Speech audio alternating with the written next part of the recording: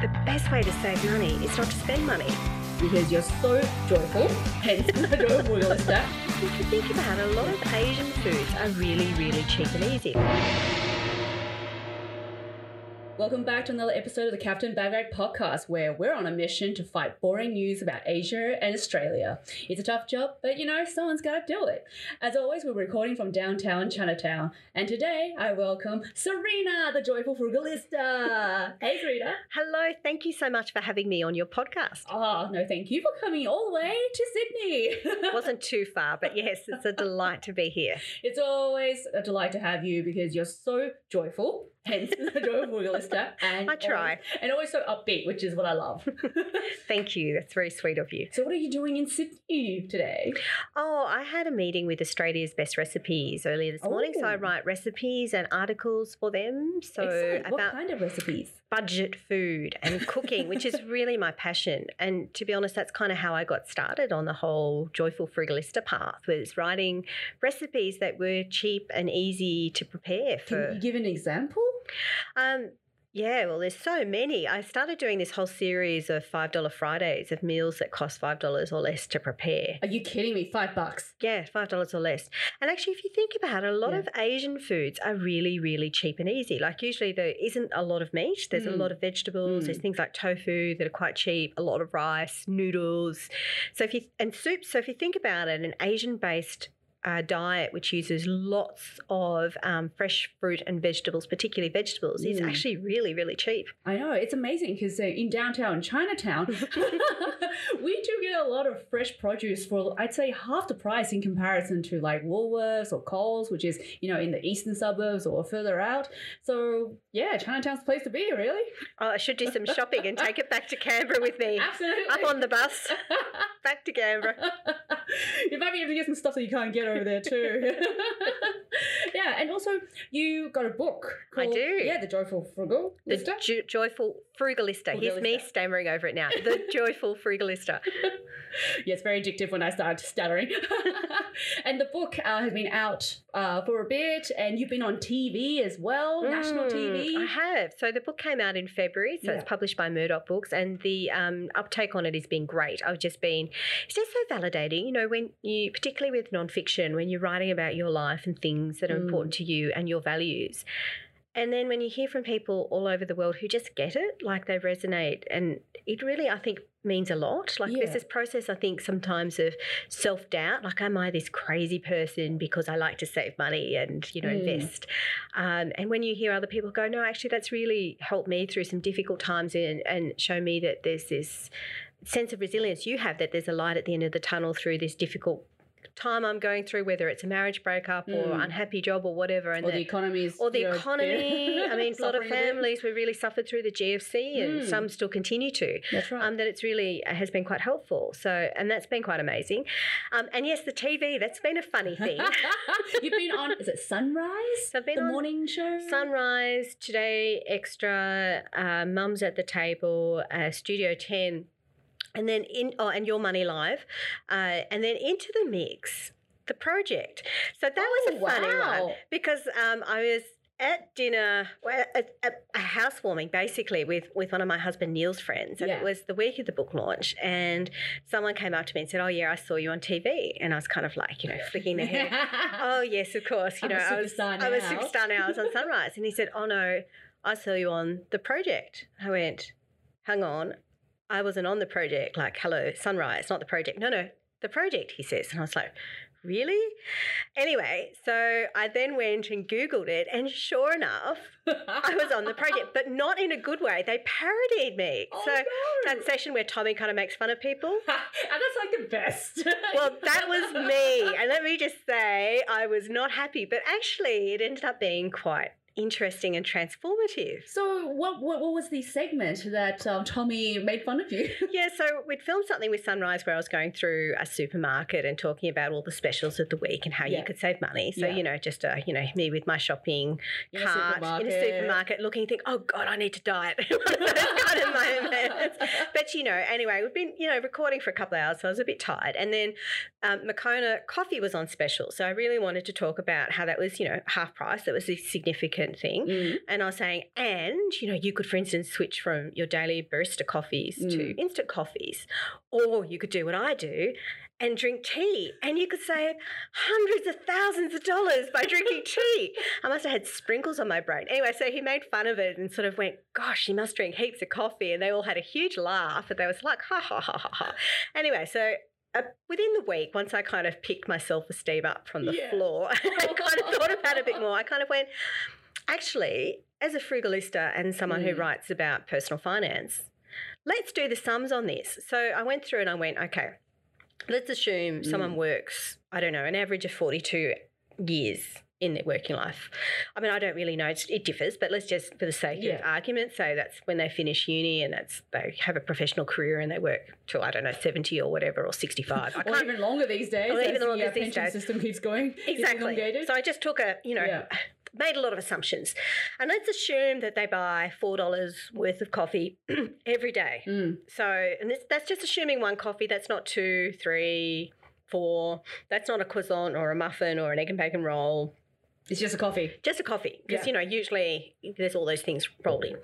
So let's just assume that. And then let's work out over 48 weeks how much you could save. So I did a whole series of things based on just the base savings versus putting in a high interest account versus investing it in a number of different ways. And finally, if you salary sacrificed that amount into super and assuming that you had a really top performing fund, I worked out that over 42 years, just by not drinking that coffee daily and salary sacrificing it into your super, you could end up with, drum roll, bum, bum, bum, bum, bum.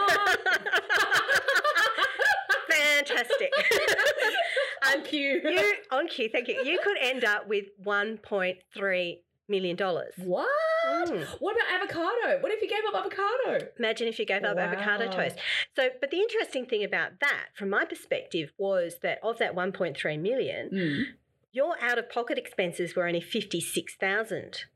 The rest was all compound interest. Yeah. So it made my point about how little savings. Did you send that to Tommy? Regularly. Hey, Tommy, check this out. I should have, but anyway.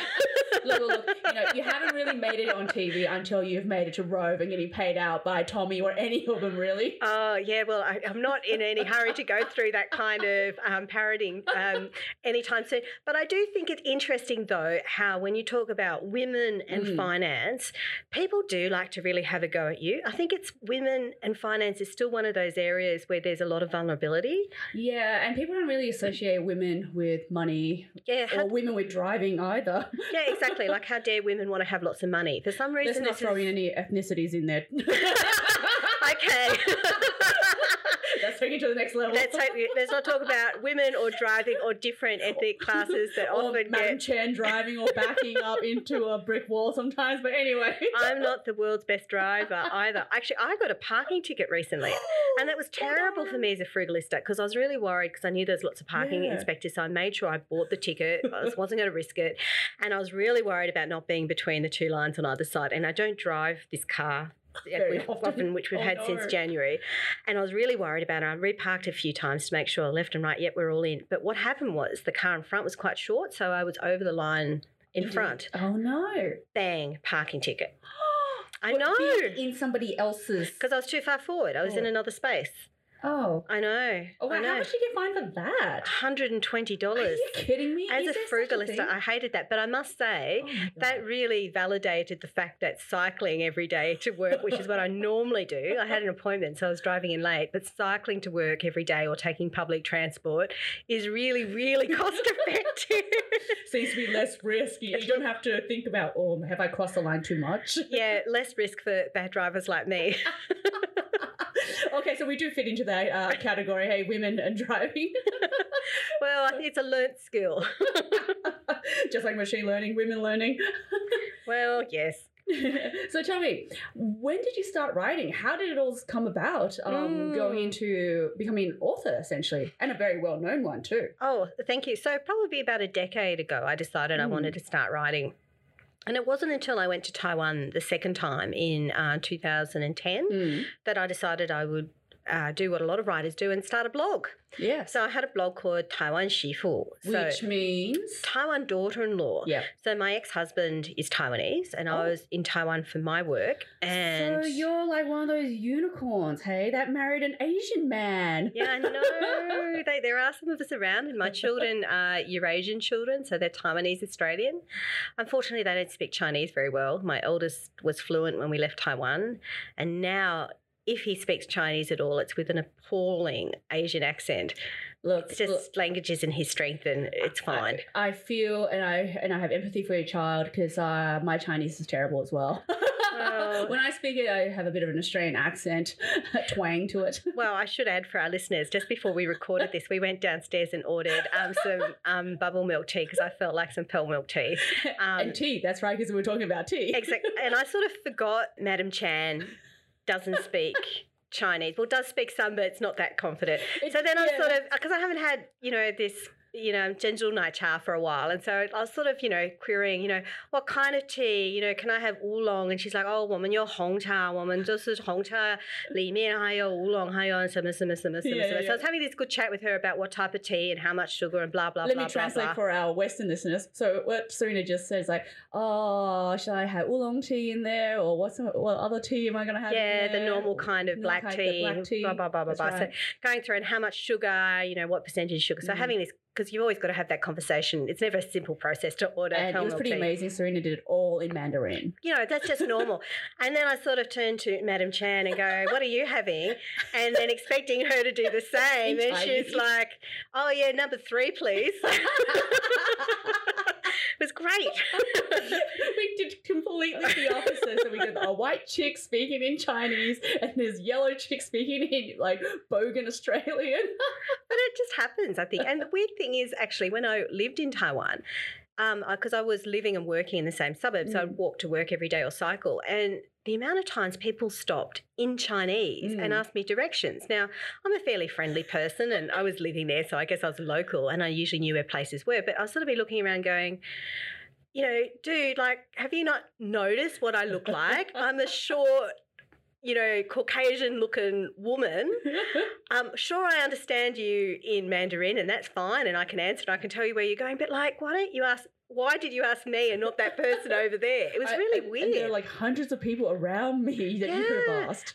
And so many other Laowai or foreigners, I know, say they have the opposite experience, that they feel like even when they speak Chinese fluently, no one believes them. And I'm like, well, I sort of had the opposite experience and I don't know why. Like, I was wearing clothes I bought in Australia. There was nothing really to mark me out as being... Maybe you just had a really friendly face compared to everyone else around you. They're like, she looks like she could be really helpful. She looks like a tour guide? I don't know. Yeah. She's one of those, multilingual tour guide. I'd rather go to her than some, other local who's just going to ignore me anyway. Well, it was flattering and, I usually knew the answer, so it was fine. And so do you have the answer for shopping? Shopping, like how to reduce my cost on how a to weekly reduce your basis. costs. So, Madam Chan, so the big news on shopping is if you don't need it, don't buy it. Don't buy it. Yeah, I try. I've been trying really hard. Because the best way to save money is not to spend money.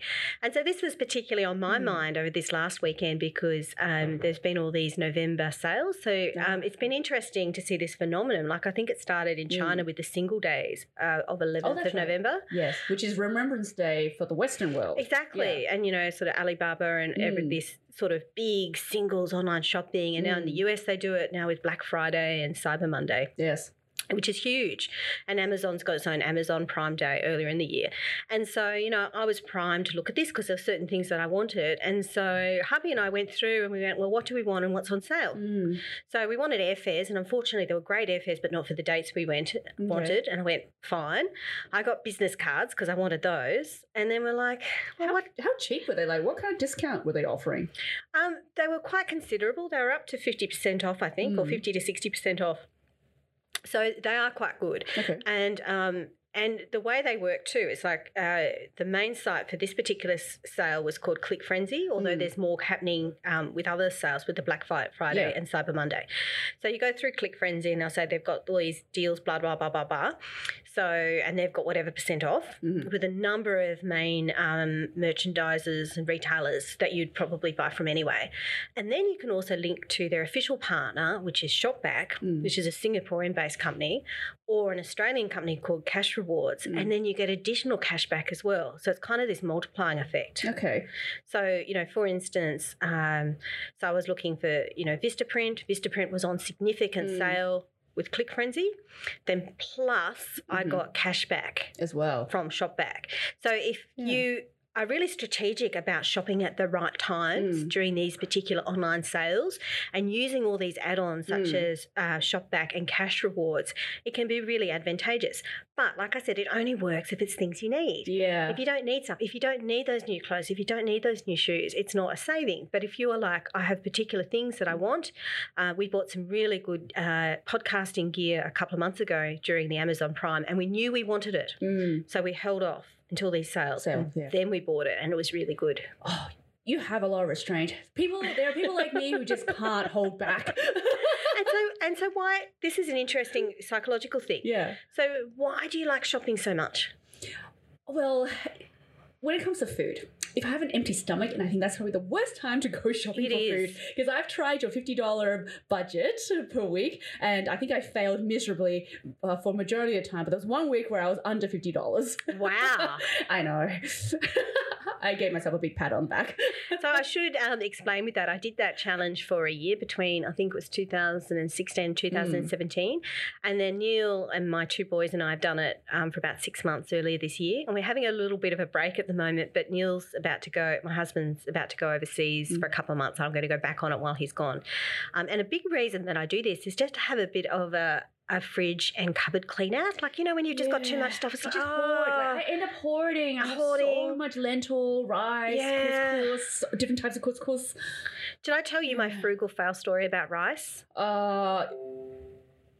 No, you haven't told me your story about rice. That's a fail. My frugal fail story about rice. So, like I used to have a Taiwanese husband. We used to eat a lot of Asian food, right? And rice, right? Because Asians eat a lot of rice. Exactly. So Taiwanese, they're a bit like Japanese. They like the medium grain rice. Yeah. And it's quite expensive. And so when it's on special, I would always buy the big 10 kilogram bags, like not the 1 or 2 or 5, the 10 kilogram bags, right? All out. So Woolies had this sale. They had something with Groupon, and Groupon was on sale as well. And so you paid, I think, $5 and you got a voucher worth $20. Or you got $20 to spend. And I'm like, that's fantastic. And they said, there's a minimum 5. And I went, great, I'm going to buy all 5. Bags of what rice? I didn't read was the fine print was that you had to spend $220. And so there I am with all of these vouchers, and it was just before our wedding, so I was buying some food for the wedding, so that was fine. But I was like, what am I going to spend this money on? And then I looked, and rice was half price, and I was like, you beauty. So I bought 60 kilograms of rice. 60, like not 10, 60. That's a lot of rice for a white woman, That is a lot of rice. And funnily enough, our diet's changed now. We do still eat a lot of rice, but not every night anymore. Yeah. And so this was over a year ago, so probably, I don't know, not quite 18 months ago. And we've still got about 45 kilograms of rice there. It's all stored above our cupboards. And it's a long-standing joke because hubby will go, do you need anything from the shops? Like, do we have enough rice? Are we going to starve? Are we going to starve? So, yeah, so sometimes I do have my frugal fail moments as well. So, if I ever run out of rice, I'll just knock on your door. It's like, Serena, can I borrow some rice? Instead of, in the Western context, like, going to your neighbour's house, go, can I borrow some sugar? Yep, I've got plenty of rice. Actually, that's something that I don't have in my cupboard. I may just have to borrow like a whole packet of it. 10 kilos was it? Or 10 kilos. 10 kilos. Yeah. Wow. But I bought 6 of those. Yeah, and they expand quite a bit in water as well, right? Yeah, they do. They do. I think it's just a little bit more than double. Double it. Yeah. So you were mentioning that you were in Taiwan first time and second time. So being in Taiwan would have influenced you quite a bit in terms of culture, I guess? It did. Or shift in spending?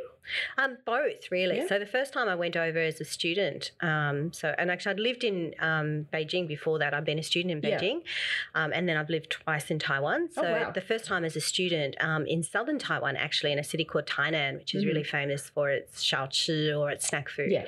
And I lived with a Taiwanese family when I was there. So they were best experience. Best experience. So they were friends, parents of a good friend of mine. And when I told her I was going to Tainan, she said, "That's it. You're living with my mum and dad." And I was a bit like, oh, I don't know, this is a bit weird, but, maybe I'll just go there and rent somewhere. But they were an older couple and all their children were studying in Australia and they were really lonely and they really just welcomed me and they just treated me like one of their own? Yeah, they did. Yeah. They did. And it was great. And I just started dating someone I met in Australia who was Taiwanese, who later became my husband. And while we're not together anymore, he's still the father of my children. Yeah. And so she just decided to take me under her wing and make me into a good Taiwan shifu or Taiwanese daughter-in-law. So really just taught me how to behave in that culture. So what are some of the differences that you noticed being on the wing of a Taiwanese woman who was versed in Taiwanese culture?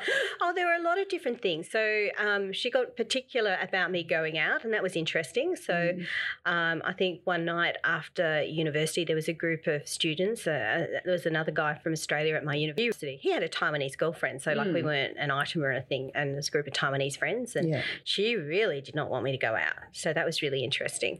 Yeah, I know. She was a bit Don't go out. It's late beyond at night. 10 p.m. You've got a boyfriend. What are you doing going out with this other guy? And I was like, you've met him. She's like, really? And I was like, and you've met his girlfriend. Oh, yeah. A man and a woman sometimes can be just friends. It's quite possible. Yeah, exactly. And then another time, a friend of my ex-husband's who was from that town, he was trying to ring me, and apparently he'd been ringing me for weeks, and she never passed on any of the messages. And one day I was sitting next to her, and I got this phone call, and she passed me the phone, and she answered the phone, and wait, hello, who's this? And she passed me the phone. She gave me this blackest look. And I was like, who's on the phone? And she said to me in Chinese, 我不晓得呢, which is like, I don't know. How dare you? And this guy's like, I've been trying to call you for weeks. Like, aren't you getting any of my messages? And so she, I think, thought he was a new boyfriend. And he wasn't. He was just a friend of my boyfriend's, a university friend who'd been sort of sent to keep an eye on me. Yeah. And make sure I was okay. So those were some of the immediate differences. But I think longer term, the concept of family, xiaoshun, filial piety, how families come together was really interesting. And this family was in a southern Taiwanese style, quite religiously devout, as in New Age fundamental Buddhist devout. So they belonged to this temple where the monk would sort of go into a trance and had the gift of prophecy. Oh, I know. And initially I was like, I'm a Western woman. I don't believe in this. Like, this is just so crazy. But you know what? He had a really, really good record at being right. So what were some of the things that he was right about? Well, when I was leaving there in 1998, they said, the Shifu is preparing for a big earthquake. It's going to be in the centre of Taiwan and it's going to be really, really big. And so we need to do all this pilgrimage and additional stuff. Okay. So a year later, bang. 1999, huge earthquake. Wow. And when I was there, they said, Shifu said there's going to be some plane crashes and I don't want anyone to be on a plane. Within 12 months, there were like 3 plane crashes. Which is a lot more than the usual, which has been, the record was like 1 per year? They were pretty bad. So there was one China Airlines one, which I think went into an apartment building on the runway in Taipei. There was a fighter jet that went down. And I think there was another China Airlines one over somewhere in Southeast Asia, but they were bad. Yeah. They were really bad. And I was prior to those years, there weren't any incidents at all? Not like that, no. Wow. No. 3, that's pretty. And there's 3. So I was like, okay, right. So now I'm like. He knows a lot, this guy. Exactly. So suspend my, Western lens, know-it-all scientific lens about this. I sort of went, okay, I'm not going to pretend like I know everything here because, clearly there's been a few things that they've said are going to happen and they have happened. So there's maybe things that I don't fully understand about the nature of spirituality and the gift of prophecy. So I'm just going to suspend my disbelief here and just run with it. And I guess, a lot of things that happen in southern Taiwan are a bit like that, the way they do their ancestor worship. They have, a big altar in most people's homes, and they regularly will light incense on those days, and all the businesses throughout Taiwan, but especially in southern Taiwan. I think it's the 16th day of the lunar month. They'll have this big incense offering outside, and they'll have offerings for the success of their business. Okay. On the 1st and the 15th of every month, most people eat vegetarian food to mark those sorts of things. And then Ghost Month, which is the 8th lunar month, is really very significant. There's lots of things, lots of temple things that happen, and you're not meant to go swimming during that month. You're not meant to travel during that month. You're not allowed to get married during that month. Oh my God, are you kidding me? But actually, when you think about it, there were some reasons for those things. So usually in the 8th lunar month, it's right in the middle of summer. Oh, over in the Northern Hemisphere. In the Northern Hemisphere. And you would think, well, wouldn't you want to go swimming at that time? But that's often the time of year where there's typhoons and there's, rain in the mountains. And so that's the sort of time when, a river might become overflooded very suddenly, and there was probably lots of drownings and deaths. So they just sort of said, okay, Ghost Month, no one swims. So, there's a reason for these things when you understand how they're situated. They add a little bit of spirituality and supernatural forces behind it. Exactly. Well. And sometimes there's deeper things you don't always understand, that connection to land and the connection to culture and the connection to ancestors. Yeah, the sixth sense and things like that. Did he ever tap you on the shoulder and say anything in particular to you about your future? My shifu, the shifu to me? Various bits and pieces. I don't think there's anything too startling. I think he said some things to my ex-husband. Treat her well. Bits and pieces and so forth. Okay. Yeah, but just, things to be aware of with my life and so forth. But probably the biggest thing my former homestay family, particularly my homestay mother, instilled in me was this idea of sitting the month, 坐月子, this post-baby confinement. Yes. So at that stage when I lived with them, I was 24, 25. That's when you had your first child? No, I wasn't even pregnant then. I didn't have my first child till I was 31. So I wasn't even married, wasn't close to being married. Still quite, not dating my ex-husband, but we weren't married or anything. And so then she sort of went on, well, when you have a child, you have to do this confinement and it's really, really important and blah, blah, blah, blah, blah. It's the first time I'd heard about this concept, and I must say, being in that kind of situation where I felt steeped in this history of this southern Taiwanese culture, it sounded really odd, like something kind of. But you were so curious. I was so curious. New. Something deep and dark and spiritual. Secret women's business. Secret women's business. I know, it was really strange. And so I didn't do confinement for my first child because I gave birth to him in Canberra and he was premature, so he came 2 months early and we weren't able to really be prepared. Yeah. And it wasn't really possible because I was going to and from the hospital. But my second baby I had while I was on posting to Taiwan. So it was the second time I lived in Taiwan, from 2010 to 2014. And my second baby was born during a very very lucky year. Yeah. So he was born during a dragon year. Wow. And in fact, born during a golden dragon year. Golden dragon year. Would that have been 2008? No, he was born in 2012. Oh, okay. Yeah, Long Nian. Yeah. And so everyone in Taiwan seemed to be having babies that year. And there'd been a lot of weddings the year before in preparation for gearing up to have a baby for that year. Do you know what's really funny? Because you know how in the West there's 50 Shades of Grey and Twilight has really sparked up pregnancy rates. Really? Yeah, there've been some reports about that, from people watching all those movies or reading those books. But then in Asia, it's like, it's a year of the dragon. Everyone, you must start, conceiving from the year before. Exactly. Get married the year before. Start practicing now, but you don't want to be too early. That's right, because you need to fall into the year of the dragon. Yeah, exactly. Because I think it's the year before the tiger. No one's a baby the year before, but you want the dragon baby. That's right. I mean, I didn't plan to have a dragon baby. It just happened, but it was actually quite hard to, get into the right hospital and do various things.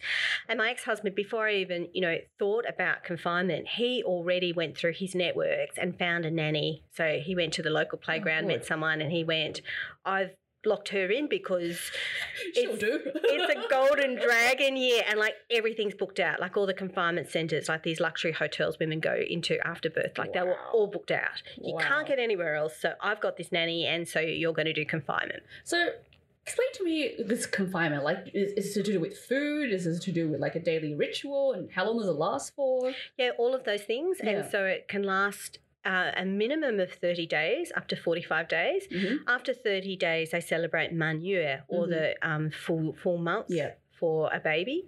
But in that first month, the baby's not supposed to go out, and neither is the woman.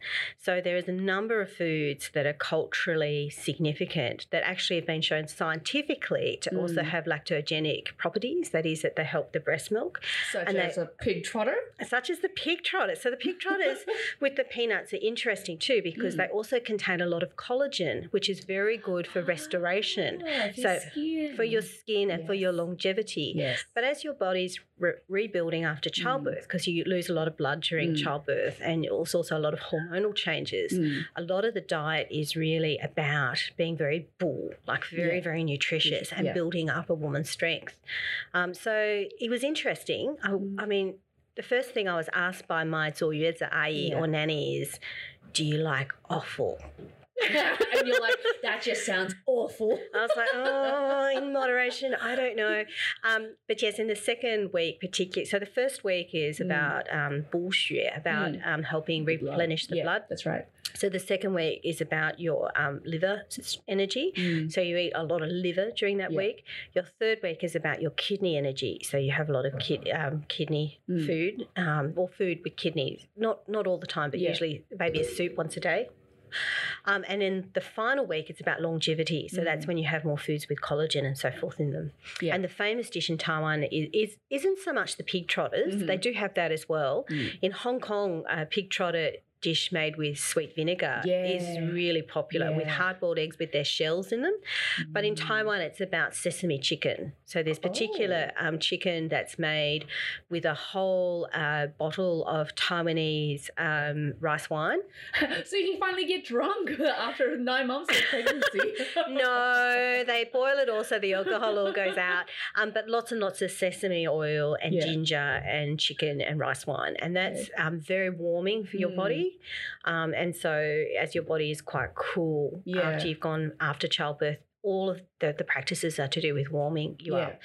And in terms of the daily ritual, the main thing is to tan ping, or to lie flat. So, you know, in a Western culture, we're a bit like, oh, you know, I've given birth a couple of hours ago, I'll go home and I'll go shopping and I'll do this and I'll do that. They're like, no, as far as possible, lay flat and don't do any exercise as far as possible for the first month.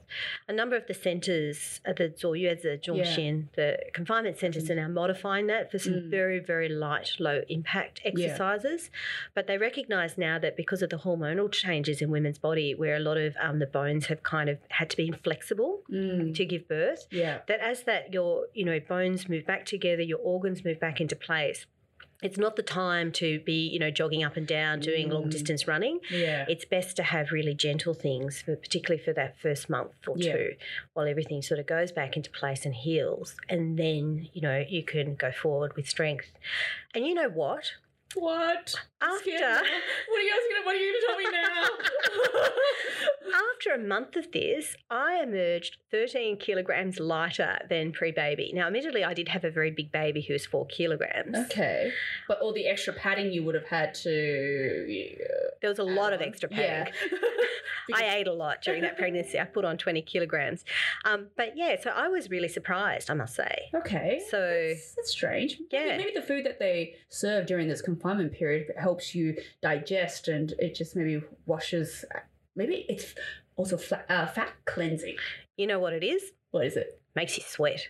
Oh. Yeah, so a number of the Chinese herbal concoctions deliberately make you sweat. Now, I thought it was just me because, you know, like you often do get these night sweats. It's quite common. Yeah. Anyway, I had this Singaporean friend in Taiwan, and he said, oh, you know, my sister had a baby and mum made her this soup. And, you know, there's this traditional pai gu tang, this a spare rib soup with all these Chinese herbs in it. It's black. And he said, it's really nice. And he said, it was in the fridge. And I went, yum. So I drank it all. And he said the next thing, I got the sweats. I had like sweat pouring out of me. And I said, don't drink that. That's a special confinement soup. And he's like, and I lost 5 kilos. I don't know how I did it. That's really funny. Yeah, so anyway, so that was that experience. And, Okay. you know, I went in as a skeptic and came out 13 kilos lighter. You're like, wow, this works wonder. And having beautiful skin, of course. I guess so. Yeah. Well, it's the secret to the longevity, right? And, you know, Asian vampire genes, all Yeah. that collagen. Well, yeah, I don't have Asian vampire genes. I think you look pretty young. Yeah. So there's another thing that you mentioned to me that when you were in Taiwan, you get to experience living with the mother-in-law. My mother-in-law? Yes, your mother-in-law. Well, not really. So Okay. she's based in Brisbane, but she did come and Oh, all right. stay for a little bit. Yeah. Yes. So did you? How is it like being an inter cultural relationship? Did you guys have to sort out some? Yeah, it wasn't. issues or- It wasn't the easiest of relationships Okay. in a lot of ways, and it was interesting because probably in my last year that I was there, like every year on Mother's Day, for Guanshan, which is a big Buddhist Light International Association, which is a big Buddhist organisation globally, which is based in Taiwan, they had this big Mother's Day thing. Now, through my work, I was invited to go.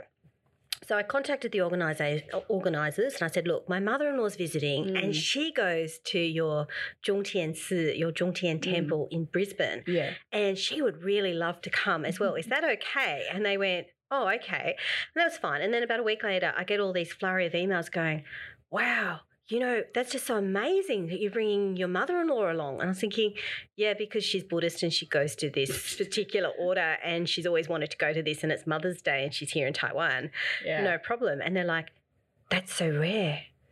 Because you're. A daughter-in-law, and I talked to my mother-in-law and they're like, can we have you on TV? And I was like, really? And they're like, yeah, because that like never happens.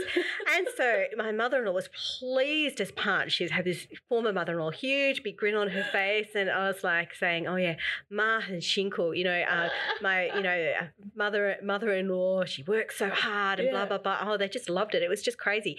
So that really made me think that there were a few cultural things that perhaps I had kind of missed. And I think the big thing that I just found that I kind of wish I'd known earlier was that the sort of things you tell your mother-in-law, the sort of relationship is so different in an Australian context. Like I'd had a lot of slightly older friends through service clubs and just because I'm friendly, I've got, you know, lots of friends who are a bit older. I mean, I'm not... Strangers come to you for directions. Yeah, of course. Yeah, exactly. I'm not ageist, so I have older friends, I have younger friends the same age. Like, you know, it doesn't worry me. But I'm always fairly open. And so, you know, like if she'd come over for dinner or something, you know, I'd make her a cup of tea and say, well, you know, why don't you sit down, I'll make you a cup of tea, I'll make this, I've been, you know, cooking this or cooking that or whatever. Daughter-in-law. Wow. But she'd sort of be looking and going, oh, and then we'd sit down and we'd chat. And later on, my Taiwanese friends went, you don't talk to your mother-in-law. And I went, what? And they said, you don't tell her you've been busy at work or you've had problems with this or problems with that. You just don't talk to her. And I went, huh? Like, because I'm trying to be, you know, show my vulnerability, you know, talk about, connect, show that, you know, my life's not perfect as a working mother with kids. It's a very Western thing to do. And sure enough, they were right because they would go, you're so busy with work. You're not looking after my grandchildren properly. It was really bizarre. And so then it wasn't really until it was too late, until the marriage was going downhill, that I realised that I had done this all wrong. Yeah. So what I should have been doing is Everything's fine.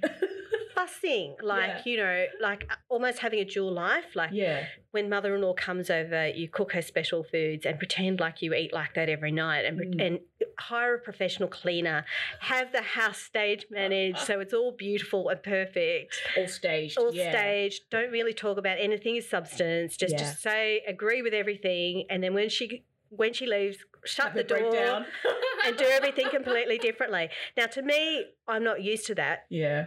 But I think that's just, how a lot of families function. And I just didn't realise that because I'm an Australian woman who's quite outgoing. Yes. And so I didn't understand that. And the money values were very different too. And that was, you know, something I always struggled with as a frugalista. I think, the way that Chinese people would see money versus the Western way. So was Was she very frugal? She was.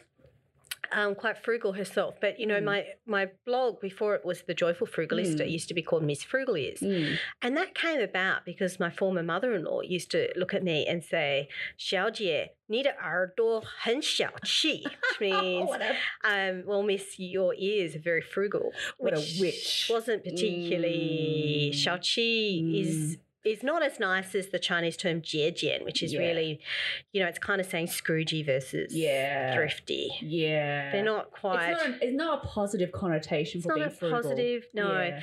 And so, it's just it was always one of these things. But that said, in Taiwanese culture particularly, they do really value not wasting things. Yeah. And that's, I think, one of the things I really loved about Taiwanese culture, the fact that, you know, they embraced a lot of these Buddhist ideas of non-attachment. I mean, a lot of Taiwanese are great business people and they invest really wisely and they talk about money and they talk about investing, but it's not all about the money. It's actually about, you know, not wasting lots of food, for instance, and not buying more than you need, and it's quite different.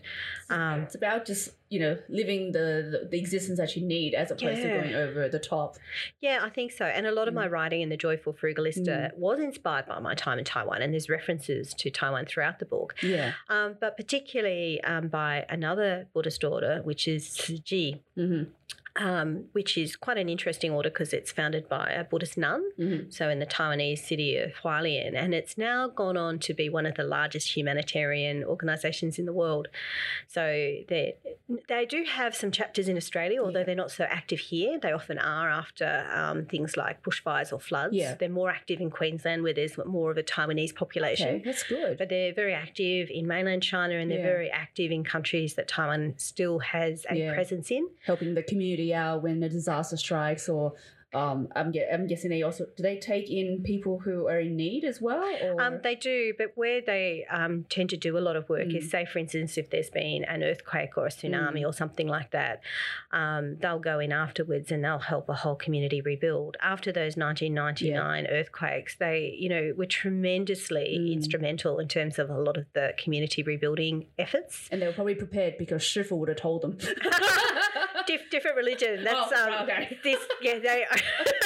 No, I can't think of the prophecy with this one. They're a bit more. Did they get the memo? No, this is more straight down the line, kind of, you know, old-fashioned Buddhism about, you know, meditation and good works and eating vegetarian food with this one. So I think a lot of those values too about seeing that community and doing good things in the world are a lot more important necessarily than having lots of stuff. And wasting all that stuff. Exactly. Yeah. And I think Buddhism has always been a lot better with recognising that environmental imperative than other religions. Like, they really have seen that stuff is not the way to happiness. I know. Being frivolous is you know, people can be whatever they want and how they want to spend their money, but, you know, being frugal, it doesn't mean you're being cheap. It just means you're taking a conscious effort to make sure that every effort you're making or money that you're spending is going towards something that you actually need, as opposed to want. I think it's about using your resources wisely. Like, in a Christian context, they talk about good stewardship. So using your money in a responsible and wise way. So, you know, it's not saying you can't buy a new dress or you can't go on a holiday or you can't do stuff, but it's just saying, well, really, you know, like, how do I value and respect my money, and how do I use it in a respectful way? Yeah. So, and I think, unfortunately, I mean, Western society isn't perfect, and I don't want to get into it. Is East best or is West best? Because it's always, you know, the grass is always greener. Yeah. Or, you know, so they say in Taiwan and China, you know, 外国的月亮比较大, you know, the moon in the west is always actually it's 西方月亮比较大. So, and I don't think things are ever that straightforward often. But, you know, having that concept of understanding that it's not just about the money that's going to bring you happiness is a good starting point. Definitely. And the happiness of your children, how did they grow up living in half a world with Taiwanese culture and then half the world with Australian culture? Were there any difficulties or? Oh yeah, it's not that easy. So I'm now co-parenting with their father, who's remarried. His wife is from Taiwan. Okay. And in our house, they don't eat it so often anymore, despite the fact I'm still getting through my 60 kilograms of rice. And my new husband, although it's weirdly because I always thought if I remarried, I'd marry someone Asian. And I did actually, I must say, consciously look for Asian guys in dating profiles. And there weren't that many Asian guys.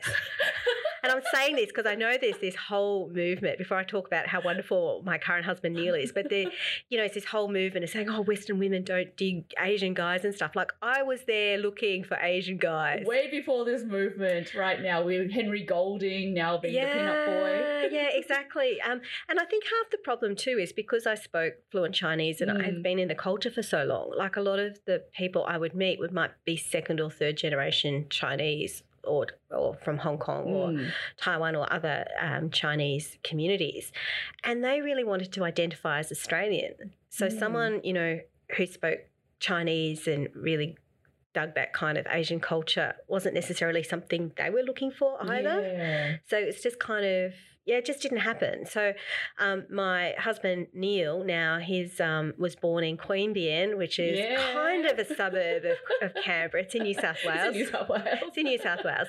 But, it's kind of like, the working class suburb of Canberra, I guess, and he used to have a sheep farm and, he's about as Aussie as you get. Yeah. Pretty much. You've met him. He's a bit of a bogan. I mean that in a nice way, Neil, if you're listening to this. I grew up with a pack of farm boys and girls. Yeah, exactly. So for me, that's just normal. Exactly.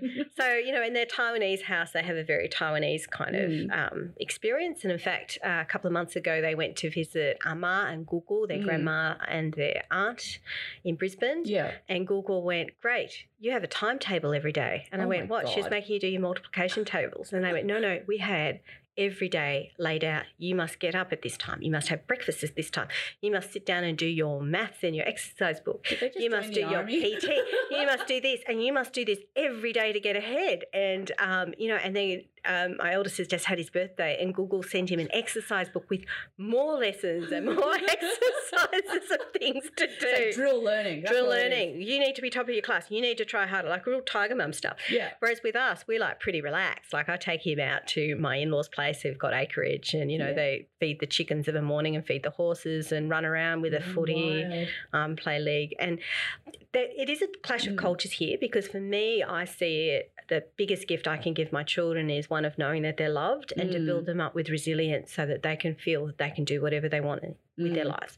Because I think in this generation, you can just type any question into Google. If you want to learn something, you can learn it. That's right. Really. So the lessons are about persistence and self-belief. But for my Chinese in-laws, they'd look at me and they go, oh, you're so lazy. You're not taking care of the children. You're not taking care of them. Everything should be Wela Heizer for the children. Like if you go to a park, you should be, carrying them on this and walking them up this. And I'm like, no, just let them run. Like if they fall over, they'll get up. If they need me, they'll yell for me. Because if I'm always doing it for them, they're never going to learn themselves. Like because they need to learn their muscle strength and they need to have that confidence. Because if they say, I can't do it, and I say, oh, don't worry, I'll do it for you. Like that is the worst thing you can do for their confidence. I want them to learn. So there's, that's kind of my philosophy. But from their Taiwanese style, it's all about, reflecting the intense competition I think my ex-husband grew up with. And was he the only child as well? No, but he was the eldest. Okay. But, you must get really good marks early on and you must try really hard and try harder and harder and harder. And I can't give you too much praise because if I do, you'll stop. Yeah. And so... Tough love. And so they're getting that kind of message. And I understand why that's happening. Because my kids are in Australia, they don't quite understand that. But I do think in general a lot of Asian children are a little bit better with that persistence. This younger generation, they're a bit marshmallowy. Because they haven't lived through any difficulties in life. Well, and I say Or- that as a parent, I think because I probably do too much for my kids anyway, despite when I talk about resilience and confidence building. But I think, Asian parents are really like, you must do more. You just must more. And I don't know which is best, to be honest. But it's I hard. think it's a mix. Yeah. But like as an example, my kids do martial arts and I'm a bit like, well, I'll take you there and you can run around. And if you choose to do martial arts, well, that's your path in life. It's your choice. Whereas their dad's like, you're about to do grading. You must practice. You must practice really hard. And we're going to do it now. You're going to do your kata and you're going to do it again and again until you get it right. And there'll be punishment, right, if you don't do it right? You really got to do it right. Yeah. And then if you do it right, I'll give you money. There's There'll be reward. a hongbao, there'll be a money and red It's either envelope. reward or punishment. It's one or the other. Yeah. Whereas I'm a bit like, oh, how do you feel? Do you feel like you want to do that?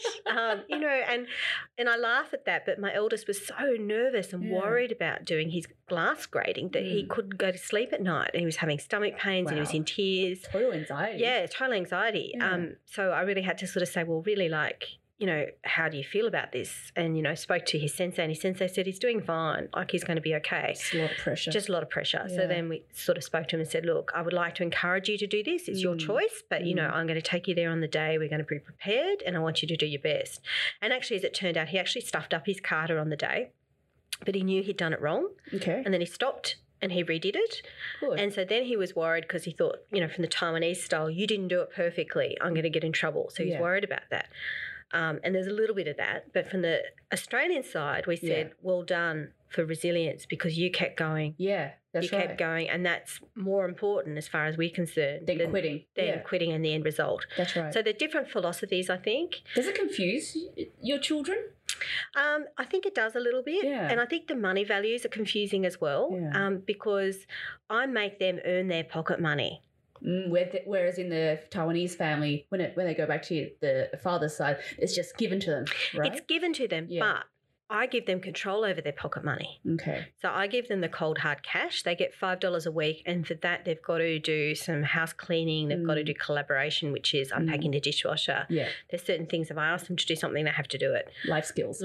And they also do recycling of bottles to earn 10 cents a bottle. So but when it's their money, and if they say, look, I want to take that money out and I want to go and buy fairy floss at the school fete or I want to go and buy magic cards or a game, I'm like, well, it's your money. You can do what you like. That's right. But at their dad's place, they get given lots of hongbao, red envelope money and a lot of other money. At one point, my mother-in-law was giving them money. Ma was giving them money if they ate their food when they visited her. Oh, my God. Are you kidding me? I'm kidding not.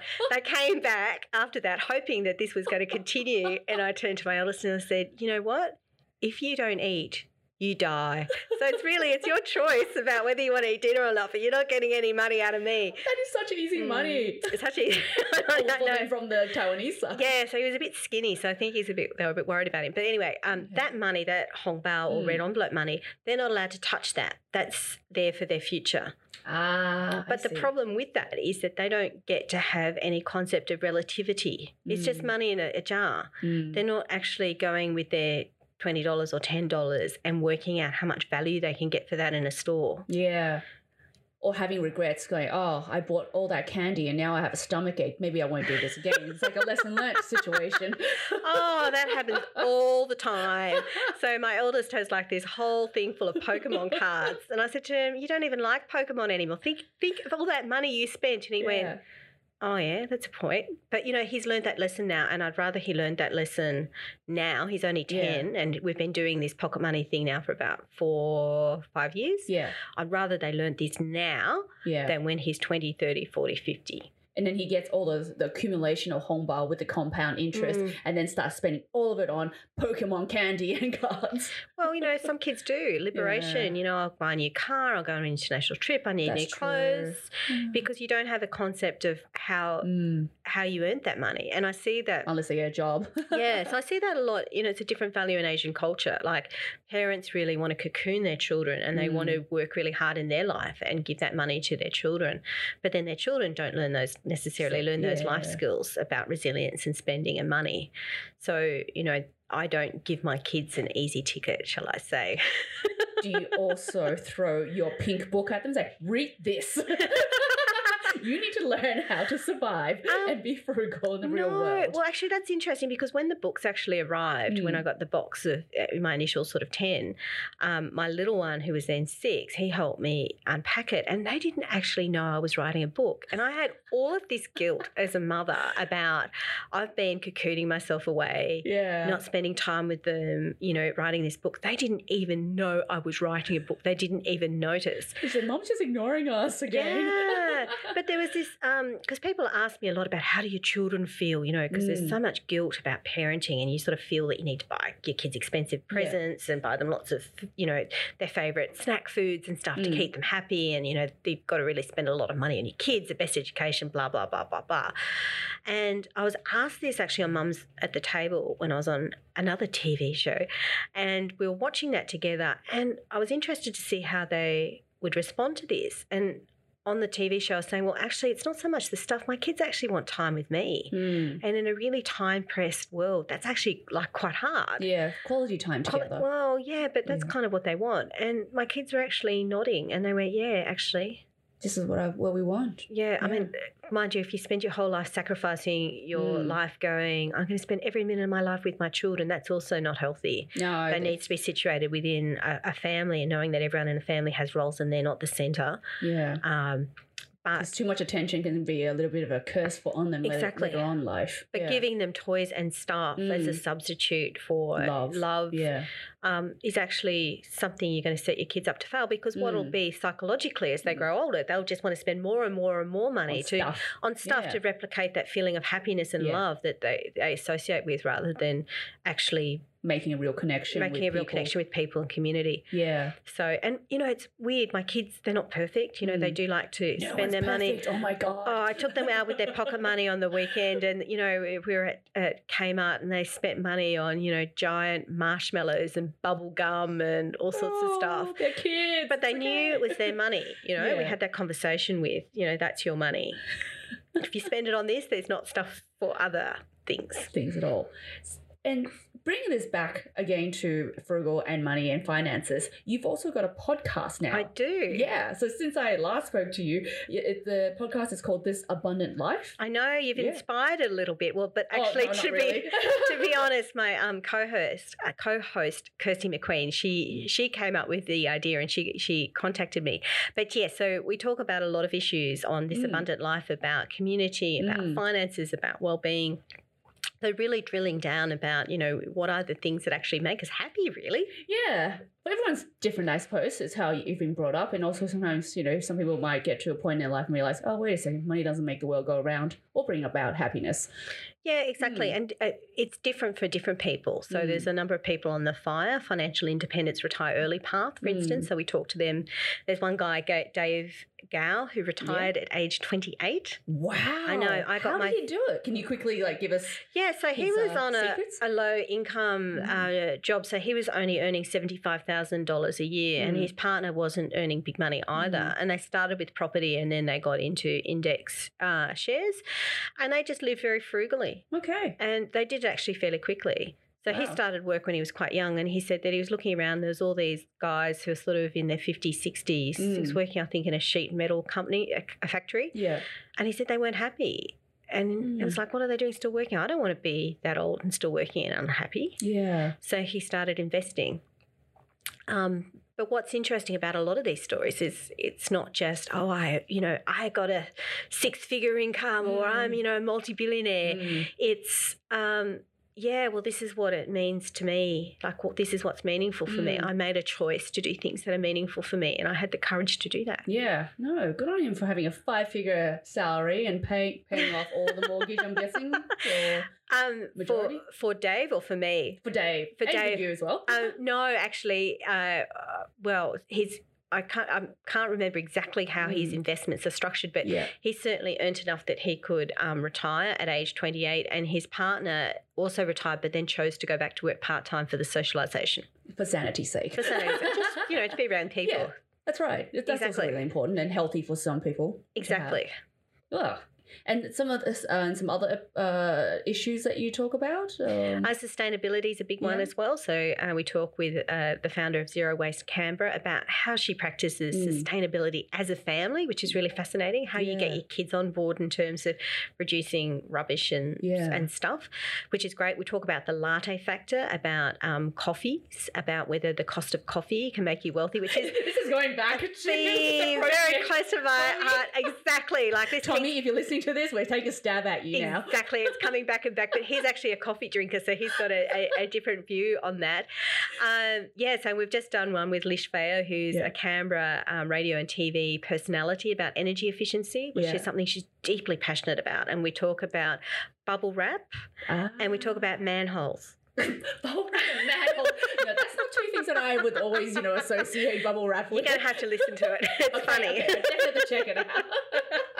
And some other exciting things are coming up for you. You're writing more books. I am. So I'm working at the moment on a book about frugal weddings. So I'm always really happy to hear stories about really connected and beautiful weddings that don't leave a happy couple bankrupt and destitute. Well, not necessarily that bad, but, like even today I was speaking with someone who said, someone in our office says that she's spending $60,000 on her wedding and she thinks that that's cheap because that's all she can do. Isn't that a deposit for a mortgage for your house? Well, this is it. And so people have said to me that a lot of young people are saying, well, I'm never going to be able to afford to buy a property. And in somewhere like somewhere like Sydney particularly, I probably don't want to anyway. So I may as well have an event to remember. And I've always wanted to be a princess. There you go. But yes, the frugalista in me sort of says, yes, but like it's significant and it's beautiful, but it's one day. In fact, it's less than a day. It's only really a couple of hours. Do you really want to have that much debt for something so short term? When you could maybe spend, let's say half of it and spend the other half towards your mortgage or future mortgage perhaps? Well, yes. When Neil and I got married last year, we set a budget of $5,000 and we had about 200 guests. And we came in under budget. Wow. So in the end, the budget was $4,000. How did you have a wedding under $5,000 for 200 guests? You're going to have to read the book. Oh, my God. Okay, I cannot wait. But it's, I had a dress that, was from Antwerp, a beautiful satin dress. We arrived at the reception in a horse and buggy. Oh, we had a musician. We had country band. I made my own wedding cake. Oh, my God. It's beautiful 1950s style sugar fondant, rose and cherry blossom. 3-tiered cake. And did you have all your close friends and family contribute to the wedding or take part in the wedding? So that's what made it really close and impersonal? We really had a very participatory style, and I think people really responded to it. A few people said to me, we weren't really quite sure what to expect. But then we got there and it was like, wow, it was really chill and it was really relaxed.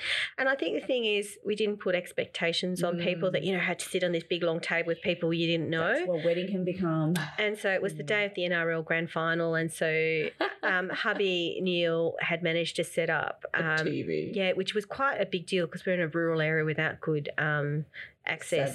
So he set all that up. And so there was a group of guys out watching, the rugby league. We had 5 kids. Was he marrying you or was he marrying the TV that day? He was marrying me and he was with me most of the night. But, most of the guys really appreciated that, and we put that in the invitation so they didn't feel torn. And then, strangely enough, most of the women ended up doing the dishes towards the end of the night. Now, I felt terrible about I'm going to say something really sexist there. Go on. Women should be in the kitchen, yes. Obviously. Obviously not. There were some guys too, including one of my friend's husbands who sort of groaned and said, I'm just here because my wife told me to be. But he was actually quite happy being there anyway. But, I was trying to hire a teenager to do the dishes, and I tried twice and I couldn't get one in this rural area. No one was available. And in the end, I know, hubby Neil said, just don't worry. Like it's a country community. Like everyone will love to help. And so one of my very closest friends, Trish, she said, it was such a hoot. She said, your mum was there, your aunt was there, I was there. We were flicking tea towels. We were chatting. We were having the best of time. I think if you allow spaces to do that. And then within the hall itself, we had the ACT town crier was leading all these kind of groups. We had, the bus stop and the YMCA and the Macarena and karaoke. And what a hoot. I know, it was a hoot. So it was actually lots of fun.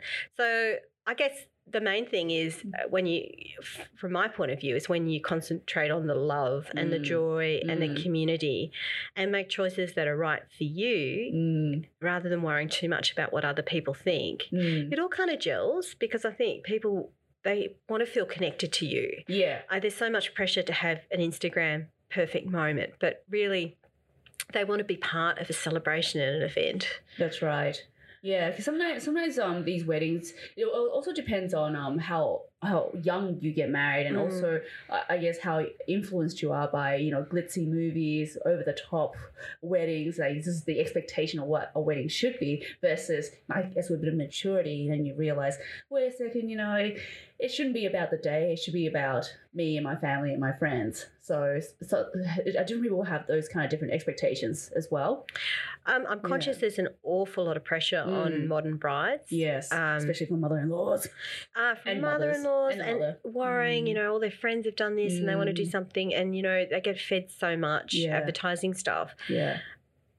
I don't really want to criticise brides and say it's all their fault. No. Because it's not. There's a lot of societal expectations that are heaped there about you. And I know the first time round, particularly feeling very judged as a bride, wanting to keep everyone happy and wanting an event that's beautiful and stylish because it reflects you as a person, and people really will look at that, and you don't want, your great aunt and someone going, and it's a very cultural thing, because I think with Asian weddings, especially in China, the one-child policy, which is majority of population still, so they want to spend all that money on the child. So my mum actually had a kitty set up for my wedding. And wow, she said, no pressure. No. So instead, now that kitty doesn't exist anymore because I think she's given up on me. But that kitty was in the six-figure. Australian or? Australian. Six-figure in the Australian for my first wedding. And she, in her mind, my wedding was going to be in my 20s. Right. And that never happened for her. So, Madam Chan, are you a shangnu, a leftover? I'm a leftover. Apparently I'm a leftover since like 27 years old. Well, I think you're in very good company, and it's a terrible, terrible term anyway. But I don't feel the pressure. I'm like, whatever. Well, I think this is an issue because I know, particularly when I lived in Taiwan, there was very much that culture, and sometimes people rushed when they were around about 30, that's and right. sometimes it ended up really, really well, but sometimes it didn't because they were rushing to marry someone to please their family. That's right. Produce heirs. They weren't doing it for love. I mean, relationships are always difficult as someone who's been married once before and touch wood second time round is going well so far. I can hope it continues to go well, but I don't have a crystal ball and I'm not perfect. Yeah, I know. Things, in your life, any type of relationship, it can change and takes work. So I think she scared me because she was not only a tiger mom, but she had the expectation that I would marry my first boyfriend from high school, so my high school sweetheart. So there was all this like pressure, like go find a house with him. You're gonna get married. I've got all this money saved up for you. This is the wedding. We're going to invite all relatives from China, bring them over, and you're going to do this before you're 21.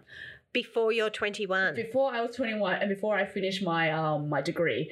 And it was just all this, oh my God. And I felt like suffocating and thinking, I have not experienced the world. I haven't gone traveling. I haven't done all the things that I want to do. Well, a lot of Chinese kids probably wouldn't have stood up to their tiger mom, but I'm a rebel. That's how I roll.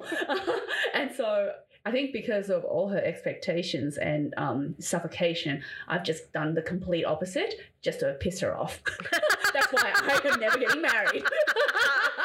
Forge your own path, I guess. I didn't have that kind of pressure, although it is interesting because, my mum and my dad got engaged when, I think on Mum's 21st birthday, they announced it. So there's this period in Australian history where that was a norm. That's right. You would announce your engagement around your 21st birthday. Yeah. And sort of, formalise the deal within about a year and have children soon after. Yeah. So I guess from a reproductive point of view, if you're planning to have kids, it does make sense to sort of start earlier. But these days, our modern lives with, things like university and work commitments, it does make it more difficult. And if you want to have a house, to afford it. Do you know the really interesting thing is statistically, young women are more likely to buy a home or more of them are buying homes before being in a relationship than young men. That's right. So we still have this really outdated notion of, the man will buy the home. That's right. And he'll carry his new new bride over the threshold and, he'll be the main income earner and they'll live happily ever after. But the reality is most of my female friends, they have an apartment or a small they're house. better with money. Often they are. They're a bit more organised. They've got their stuff together. I was going to say something else. Stuff together. They got their stuff together earlier. But, statistically, that's what's happening. And so I know it's a bit different in China because there's still a lot more pressure for a man to have a property before getting married, and the one-child policy has skewed things so that women have a little bit more choice. So it's a bit of a different scenario. But in Australia, at least, I think we need to walk away from this. And with big weddings, it's often the woman who's left picking up most of the bill because a lot of the expenditure, it's not so much the big things such as the reception or the ceremony. It's the dress and those shoes and those cute little pillows to put the rings on and other entertainment for the night. It's all the little things, the cutesy invitations and stuff. And so it all adds up, and it's often the women who are paying for that out of their own pocket rather than a joint expenses necessarily. So I think that just needs to be recognised as well. Yeah, and I think it also needs to be recognised that women are better savers as well, having been able to buy their own place before they get married and before they even meet their partner, essentially. I think often better savers. I actually don't have statistics on whether men or women are better savers, although I do know that in terms of buying a first house, it's often these days women who are often ahead on that. But I think men and women save in different ways. So with women, it's often things like saving money on your budget for how you're cooking, or cooking at home, eating at home, those types of things. Men, it's often, I don't want to spend money, so I just don't buy new clothes. With women, it's a bit harder because you can say, I just won't buy new clothes. But then you got, something to go to, like, a job interview or a wedding or, a friend's party. It's just harder for women usually to manage that. Right. Yeah. Serena, it has been wonderful. I've learned so much today from the Taiwanese cultural side as well. Your impressive Chinese Mandarin downstairs ordering bubble tea. It's actually, I have Toy Bula. I've gotten a little rusty. Hey, look, I couldn't even get it out of my mouth. I had to speak English to her. So I think the poor chick was probably shocked going, all right. Well, thank you so much. Thank you so much. I'll always love having you on this awesome episode show. Thank you so much for having me. It's just been an honour and a privilege, so thank you. Excellent. And now Serena and I are going to catch up properly doing other stuff. Maybe more bubble tea. More bubble tea, that's right. Bag right out. Thank you. Hey, thanks for listening to this week's podcast. For the latest updates and posts, follow us on Facebook, Instagram, and Twitter. If you love it as much as Captain Bagrat and I do, please support us on Patreon, where we hope that our dream of having our own TV show will become a reality one day. So then we can continue to fight boring news on everything, anything, and nothing with an Asian twist. Thanks for your support. Bagrat out. Solid.